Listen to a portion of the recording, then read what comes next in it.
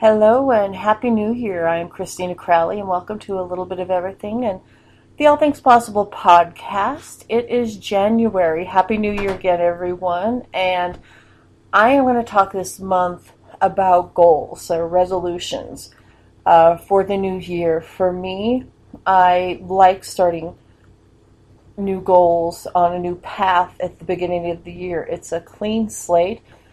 It's a fresh start. It feels good to me. I feel like I have more of a chance now than ever to continue on a new pathway and realize some of my new goals. And I've tended to do that all my life. I look forward at the end of the year by writing down what I've been grateful for, what has been great over the past year. I've written my list of what I think was wonderful about 2012, and that helps me see more of what I want in the new year for 2013. Look at that list and I get ideas, I get inspired for the new year. You can think of goals or resolutions as a course or an action that determined or decided on, and I think many of us want to do that. We think it's awesome, and I think we all need goals to keep us exploring ourselves, learning more about ourselves. There's many ways to decide to stay on course. You can get some help with the Goals Guide, do the 100-Day Challenge. There's Burt Goldman or Wayne Dyer. They do it through meditation, or you can join any kind of groups that help you with your fitness goals. There's a whole bunch of new things that start this time of year. You can join any kind of group on the internet, whether you want to be a writer. So no matter what your goals are, there's many new ways of getting support to continue on and to keep you on course. I think that the biggest thing about goals is not worrying if you slip a little bit. That just means get back up and keep on going and continue further. I think you need to realize that there's going to be some ups and downs. It was several years ago when my friend Phil, who was also my trainer, talked me into training for a triathlon. And he had to talk me into it because it did scare me, because I was okay bicyclist, I was an okay swimmer, and I really preferred to walk. I could walk all day. Running all day, not necessarily.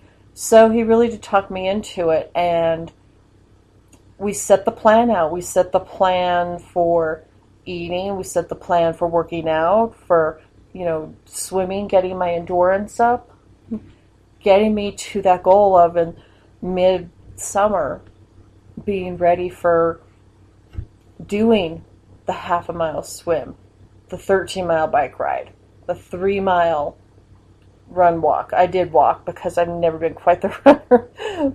But along the way, there were lots of ups and downs. And I kept resolute towards the goal.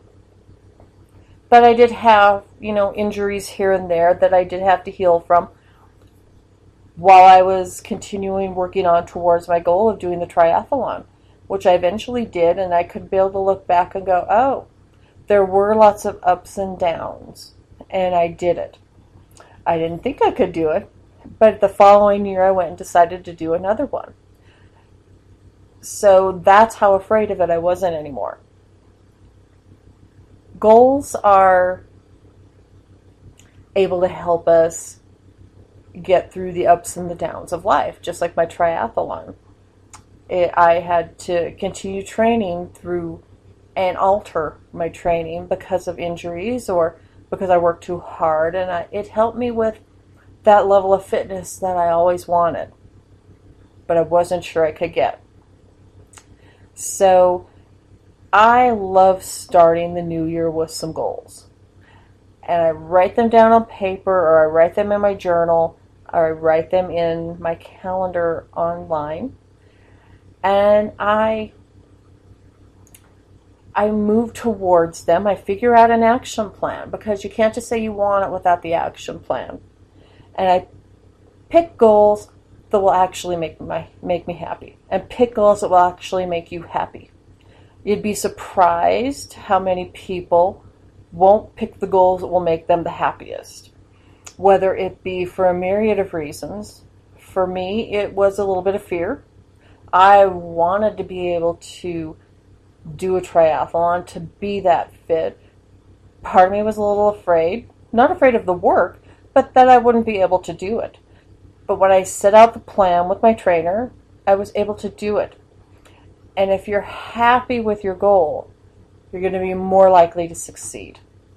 So having the clean slate of the new year also helps in addition to that. And, I was watching one of those morning shows today where they were talking about don't have more than one goal, don't have more than one resolution. You'll never be able to do it. Well, I just think that's up to you. I have several goals for this new year. Some relate to my business, some are health, some are financial. They're in a lot of areas of my life. I've set out the path to work to continue to get there. And I do have a little bit of help that I'm going to have along the way. So I am more than likely to get there. Don't let your goals intimidate you. You can always get there, just one step at a time. Get your help along the way should you need some. But most of all, have some goals. It makes life much more interesting. It makes you a much more interesting person. We're going to continue to talk about goals through the month of January. Once again, Happy New Year. I'm glad you're able to listen to me on this podcast. And if you have any ideas, just give me an email at Christinacrowley.com and let me know your ideas. I'm always happy to hear them. And if you do like this, put a nice little blurb on the iTunes. Put a review on there. I'd be glad to see that too. All right, everyone. Happy New Year. Until next week. Bye-bye.